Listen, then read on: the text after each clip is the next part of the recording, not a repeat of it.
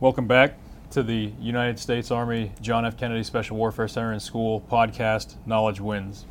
I'm your host, Major Anthony Wirtz, and today's guest is Colonel Jeremy Mushtair, the current 8th Psychological Operations Group Airborne Commander. He's coming from his last position as the Director for Information Operations in the Office of the Assistant Secretary of Defense for Special Operations and Low Intensity Conflict. Welcome to the podcast. Sir. Hey, thank you very much. Glad to be here. So to start off, could you tell us a little bit about yourself and maybe your pre-ARSOF career in the Army, sir? Yeah, absolutely. So I commissioned in 1997 from the U.S. Merchant Marine Academy, which is a very little-known school on the North Shore of Long Island. And so for me, it was a direct commission into the Army. I did 4 years of Naval Reserve time, but I had always wanted to go in the Army, and Kings Point was just sort of a means to get here. But along the way, I picked up some special skills, still have my license to sail unlimited tonnage vessels on any ocean. And so out of that school, I could only come into, at that time, the engineers or the transportation corps. So I did an internship with a boat company, or we called it Cadet Troop Leader Training, down at Fort Eustis. And I didn't want to be the Army's boat prodigy, right? So I was with that boat company, and I kind of knew more about their LCUs and their LSVs than their lieutenants did. So I wanted something a little bit different. So I went to the engineers, and I knew from the engineers I had good mobility to potentially switch to other branches later on. And it wasn't necessarily the case with the Transportation Corps at that time. So I started off as an engineer, and I went out and I did my engineer officer basic course out at Fort Leonard Wood. And I was noticeably behind, just so everybody's aware. Coming out of the Merchant Marine Academy, we didn't do any Army stuff. So on the last day, I put on a green suit, I said I do, and that was it. And so I had a steep learning curve at the basic course, but that went well enough, and I was the company XO, and then after graduation, went to airborne school, and then went over to Schweinfurt, Germany, and so I was in a mechanized engineer unit over there. And so I was a combat engineer platoon leader. And then after that was done, I spent about 6 months working up at the Division IG in Würzburg, Germany. Came back to run an engineer support platoon. Took that to Kosovo when Kosovo happened in the summer of '99. And then after redeployment, I was a company XO at that point. So that was sort of my engineer time. Came back to the States, did the infantry officer advanced course, and then PCS to Bragg, and started looking at what else I could do. I remember being in a training scenario out in Grafenwehr, where I'm a platoon leader, running with a grappling hook, throwing it, falling down on the ground, and pulling for tripwires in an inert minefield. And I remember thinking, I think I can do more than this. Right, so that kind of started my thought on what else in the Army is open that I might be able to do and maybe use my talents a little bit differently. So from that broad experience, formative to create the company grade officer, if you will, sir, and then that moment of realization in that simulated minefield in Grafenwehr, that was obviously the catalyst for that thought, as you say. Why did you look specifically towards PSYOP, or was it your first choice at all? Yeah, so I think what I used to do, and this is like a good TTP for all officers really, is you should always be looking at what opportunities are out there. So I would hunt through the Human Resources Command, or PERSCOM back then it was, website, and take a look at what do the other branches have to offer? What are the other opportunities? And I would read through all of the different branches' newsletters and things to try to get a better understanding, because different branches communicate differently with their populations. Some communicate better than others, and for some, it ebbs and flows in terms of, personalities and who does that kind of communication better. So as I was going through this, I looked at ARSOF, and I was very interested in it. But for me, it was purely a circumstantial thing where I had met a major at a function here on post at Fort Bragg, and he told me they had a company command opening up. And I said, well, what is it? And he said, PSYOP. And I kind of laughed at him. And but I didn't really know what it was, right? So, that was my initial reaction. I'm like, okay, thanks. And I actually went home and I started reading about it. And I said, I probably shouldn't have laughed at that major. And I told my wife, and I said, this is really the kind of thing I'm interested in. The cross-cultural communication, working with indigenous partners, working from tactical through strategic level, low visibility, higher risk and things. So that was really attractive for me. Foreign language training, right? All this kind of. So it was really me going back and saying, you know what, I will gladly interview for that company command. And I interviewed with the 4th Group Commander at the time, and this was for the headquarters support company for our 3rd SIOP Battalion. And so I got accepted to that, and that was great. So from that point on, I got myself into this track where the Army had to basically accept me as what we were, a functional area back then. So I used that as a springboard to kind of get my foot in the door with SIOP. And then once we became a branch and everything, it was no problem to continue. So, given that it's changed since then, right, sir? So, formalized as a branch. Now with, when I came in, it was a paper board, and then the qualification course. And then after that, in more recent years, we have assessment and selection leading to that qualification course. But you've been here to see us grow. So since becoming a SIOPer then, could you tell us a little bit about your experience and what motivated you, since, as you mentioned, it was a functional area when you joined, what influenced you to remain as an influence professional?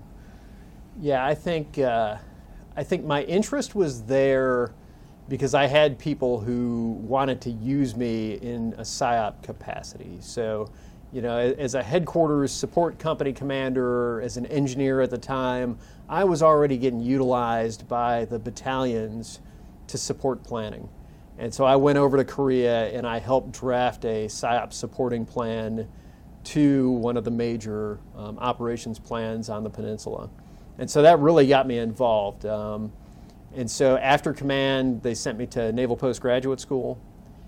And then following that, coming back to Fort Bragg, I had a few deployments. And so the first one was immediate deployment to Afghanistan as a captain supporting a special mission unit. Capture kill missions, high op tempo, a lot of ability to sort of make of it what I could, traveling around the country, engaging with different tribal elders, and for different mission sets than we would have with other special operations forces. So that was great, and I did that for a year.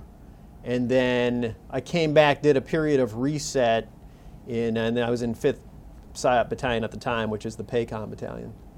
After a few months there, I went to Jakarta, Indonesia, and I was a one-person military information support team at the U.S. Embassy in Jakarta. So simultaneously, the leader of my own element, essentially me, but with a lot of money, and also on military liaison element, which is a SOF element deployed out, integrated special forces, civil affairs, psychological operations to support the country team. And so that was another year-long deployment. Great deployment there. Did a lot across the country to be able to get after counterterrorism operations, multimedia nationwide, and just a tremendous experience. Came back from that, did what we all sort of have to do, which is a little bit of group staff time, moved up to be a battalion XO, and then was the J3 for what was the Joint SIOP Task Force at the time out in Qatar. So those are sort of my formative experiences. And so that second stint back with the SIOP group was really about a 6-year timeline where I had a lot of good operational time, worked my way up through the key and developmental experiences that we expect of our majors, and then kind of pushed off from there. So really it was about the experience, the investment, and just loving what I was doing that kept me around. So a lot of what you said there, sir, and you mentioned it a little bit earlier as well, is how much psychological operations is a multidisciplinary field. And that focus was attractive to you when you were an engineer officer. And I think that your quick history there of your time in SIOP gives a good example of that. I mean, immediately out the gate, supporting a special mission unit, and then going to handle everything that support to public diplomacy would require in a MIST, the Military Information Support Team, to include fiscal, diplomacy, everything that you as a young officer on your own at that point had to handle. Taking that lens and that breadth of experience, there's a current discussion that within the Army, I should say, that psychological operations has an identity problem. It seems to me that from your breadth of experience, you know exactly what you're doing and what we are doing, not only for the regiment, for our missions, for RSOF, for the Army at large.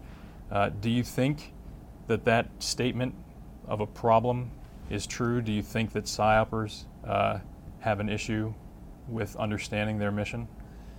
I don't think so. I think that where we struggle is being coherent about talking about what our mission is, to relay that or relate that to people within the Army, to other people within the Joint Force, to seniors.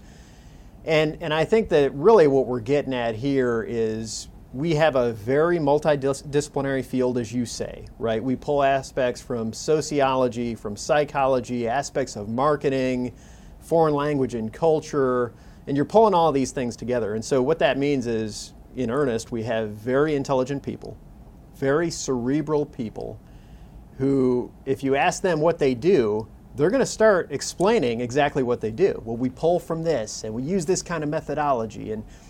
And so it's not the short kind of pithy answer that people are looking for, right? Infantry guy, what are you here to do? Well, to close with and kill the enemy. Okay, I understand that, right? So I think it's more about boiling down the essence of what it is that we do for people and explaining it. But I don't think it's an identity problem in any way. I think it's just about how do you know and pound your message as a force coherently, right? So for me, this is about we're masters of influence. We're the capability who's trained to actually methodically take people, change their behavior, and this is not something that's done in other capabilities. IO doesn't have a methodology for this. Public diplomacy doesn't really have a methodology. Some other agencies use our methodology, right? But what we have to be able to convey is what's unique about what we do, because you can always say, well, this capability is to generate influence. Yeah, I got it. But we're the ones who are charged with creating behavioral change. And so what I tell my people is that we're masters of influence. We're the core of modern information warfare. We conduct influence activities to create or intensify fissures, confusion, and doubt in adversary organizations. We use all means of dissemination, from sensitive and high-tech to low-tech to no-tech. And we also use methods from overt to clandestine to deception. And so that, for me, encapsulates, and there's a lot behind that. There's every one of those statements is packed full of meaning and full of depth about what our influence professionals actually have to do. That statement, sir, is, let me try and think about how I want to phrase that. How do you couch that, sir, on the back of your card? Yeah, so that's the PSYOP Force's identity. Right, okay. So the description you just gave then, sir, is what you term and what others should term, I argue, the PSYOP Force's identity. Other people would call it a value proposition, whatever the term. It is a coherent explanation, and I think your point is driving that maybe we need to be a little bit more polished in our explanation to our own, the Army or the Joint Force, how unique we are and how we deliver effects on their behalf. From that statement, sir, why is PSYOP currently, today, and in the near future or the distant future, important to the Army and joint operations? Yeah, it's hugely important, and I think we've all seen that. The way that the information environment has evolved over the last 20 years, rapidly increasing in its evolution over the last 10 and over the last 5, right? The methods that we've seen our adversaries use, China and Russia and Iran and North Korea, getting into that environment and us realizing that in a lot of ways we don't have barriers to defend against those, right? There's no concrete barriers to defend. So we have to defend forward. And our point is to be able to create multiple dilemmas for our adversaries, forward-focused, offensively. And there's other agencies that are entrusted with having to deal with domestic threats and things like that when it comes to the information environment. But outwardly looking, more and more the future of DoD and the future of the Joint Force revolves around influence. And that's why I say we're masters of influence. We're the core of modern information warfare. Everything that we do going forward, when you look at drawing down footprints in Afghanistan, in Iraq, the optimization of forces in AFRICOM, all of that points to the need to be able to retain forward influence. And PSYOP is the way that you do that. PSYOP integrated with other information-related capabilities. And we are the ones to lead that effort. We have to retain that forward influence, because otherwise, as you say, when we draw down, there's a potential vacuum. Who's going to fill it? And if they are not friendly or allied, obviously we stand to lose significant ground with U.S. interest. You mentioned also You mentioned also the necessity to create multiple dilemmas forward-focused against our enemy.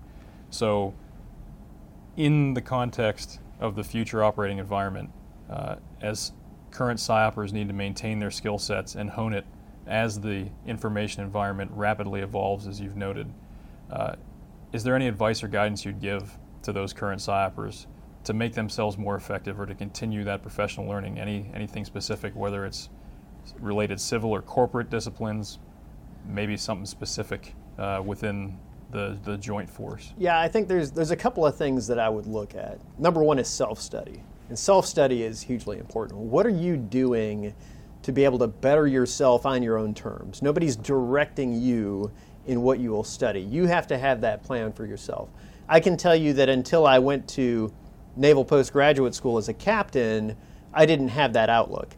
And once I went there and I spent that 15 months being directed on read this, read that, write this, write that, I came out of there saying, okay, no more. I'm going to direct my own study. I read the whole Chief of Staff of the Army's reading list, right, both times that it had come out over the course of a couple years.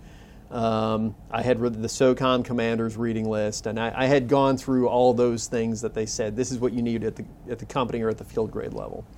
Then I started supplementing with other things that I felt were more PSYOP influence focused, and I would kind of sprinkle those things in myself.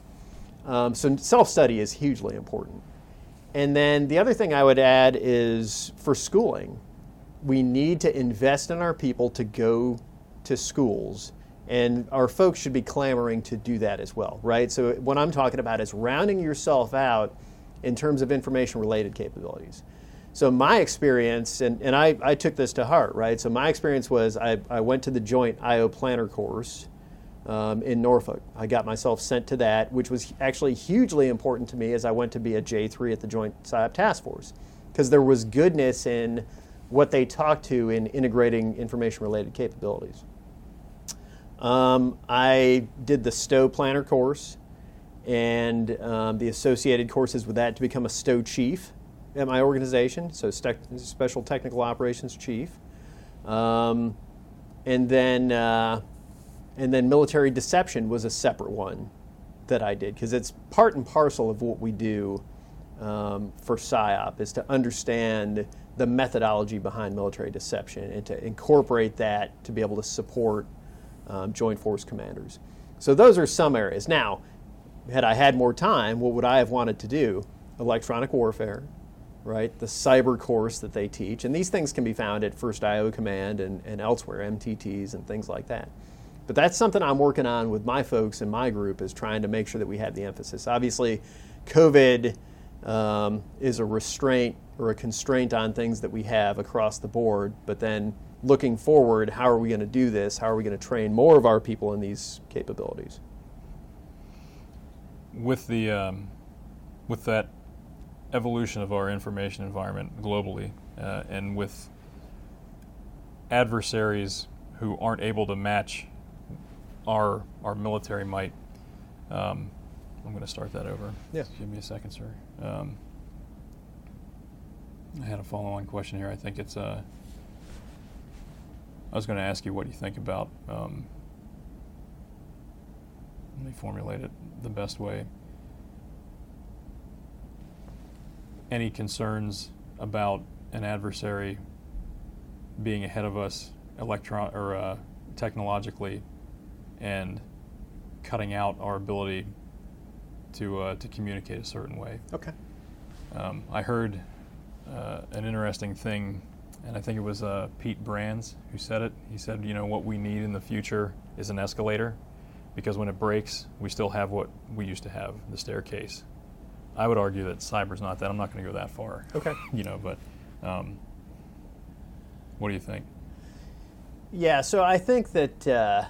well, that wasn't before. I mean, do you like that question? Yeah, I mean, okay. I think you want to phrase it in terms of, our ability to retain the capability to access denied areas, inhospitable areas, low...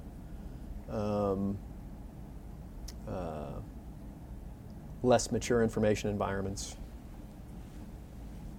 That's perfect. Thank you, sir. Yep.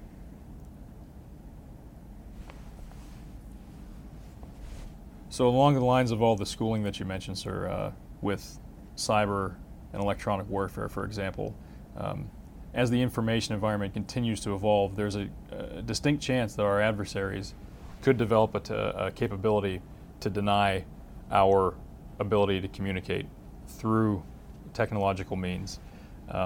As we progress into the future, what is your take on being able to still influence in a less mature environment or an area that's denied because of adversarial action? Yeah, that's a great question. I think that's a lot of what DoD is looking at right now when it comes to modernization. How do you continue to be able to have the right technology to defeat anti-access area denial threats? How do you ensure your own comms and have the capability to deny the enemy theirs? I think for PSYOP, it's the same kind of thing, right? We have to be able to inject ourselves into mature information environments, engage where audiences are right now in the modern world, but we can't go away from the fact that we have to be able to access denied areas. We have to be able to tap into or put up our own networks and give people access to those and deny the enemy the potential to disrupt those things. And that's a whole of DoD kind of an effort, and we're certainly a key aspect of that. But a lot of where we have to go with modernization is about creating that integration of capabilities down to the tactical level and protecting those things within joint force footprints. So I don't have a good solution for you, but I know that that's the direction that we're going. Those are the conversations that we are having and have to have as we develop future capabilities.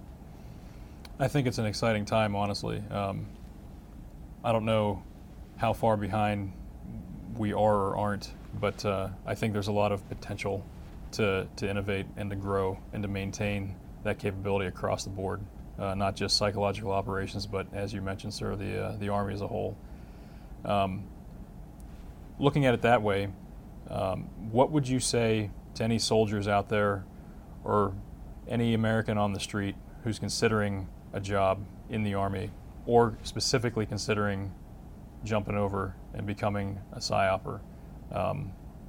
Any insights to help that decision? Yeah, I think it depends on where your interests lie, right? So if you're interested in sort of the Army Special Operations Forces dynamic of working in small teams, very small teams, remote locations, some of which are potentially denied areas, others are politically sensitive, like with embassies and things like that. If you're interested in trying to create multiple dilemmas for our adversaries to be relevant in the future operating environment, then this might be the place for you, right? And I think that it's important to understand that people have invested in me over my career in PSYOP. And so when I was on the conventional side, there's no way I would have had the jobs that I've enjoyed within this community. So the idea that I've worked at tactical through strategic level, right? So I talked to you through my tactical time here in the groups. Not long after that, I went up to work on the joint staff at the Pentagon. did that for a couple years, was able to brief the Secretary of Defense and get approval for key PSYOP authorities, dealt with all of the sort of senior principals within the Pentagon. That was a great opportunity. Briefed the chairman as part of that.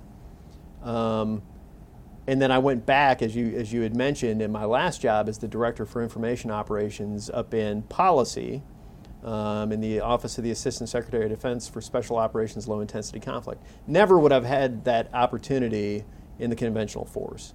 And then still, I got to do battalion command, and I did my battalion command in the 82nd.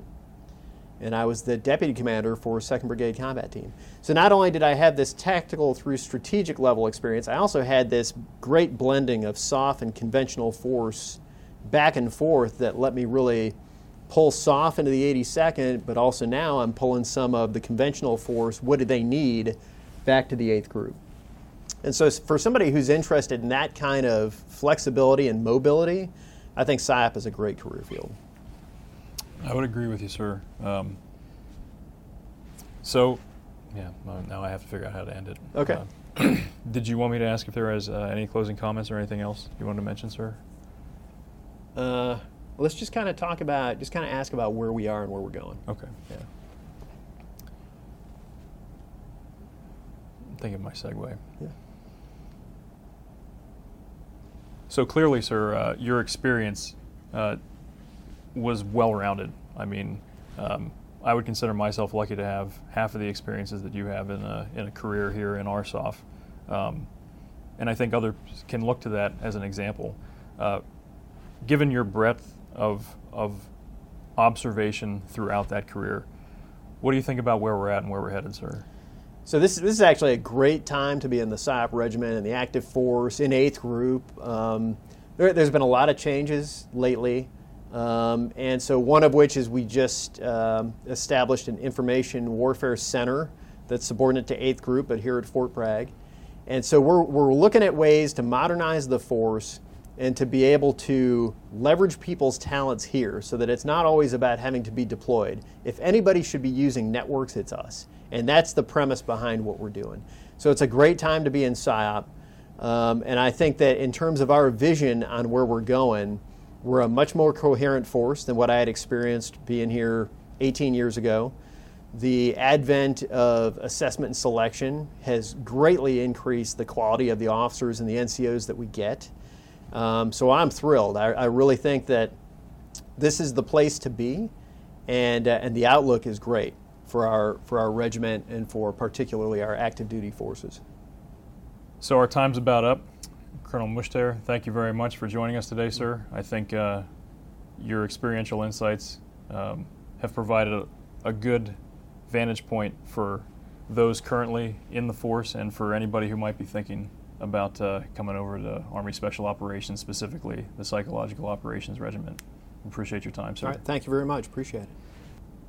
Everybody out there, thanks again for joining us today on the Knowledge Wins podcast. Currently, you can find it on the Special Warfare Center and Schools YouTube channel. Below, you can find notes on the program on Colonel Mushtair and the other guests that we've had. If you have any comments or questions, please feel free to leave them. We'll definitely do our best to get back to you. And feel free to let us know if there are specific topics that you want to hear about.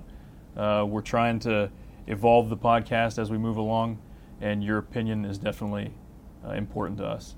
Thanks again.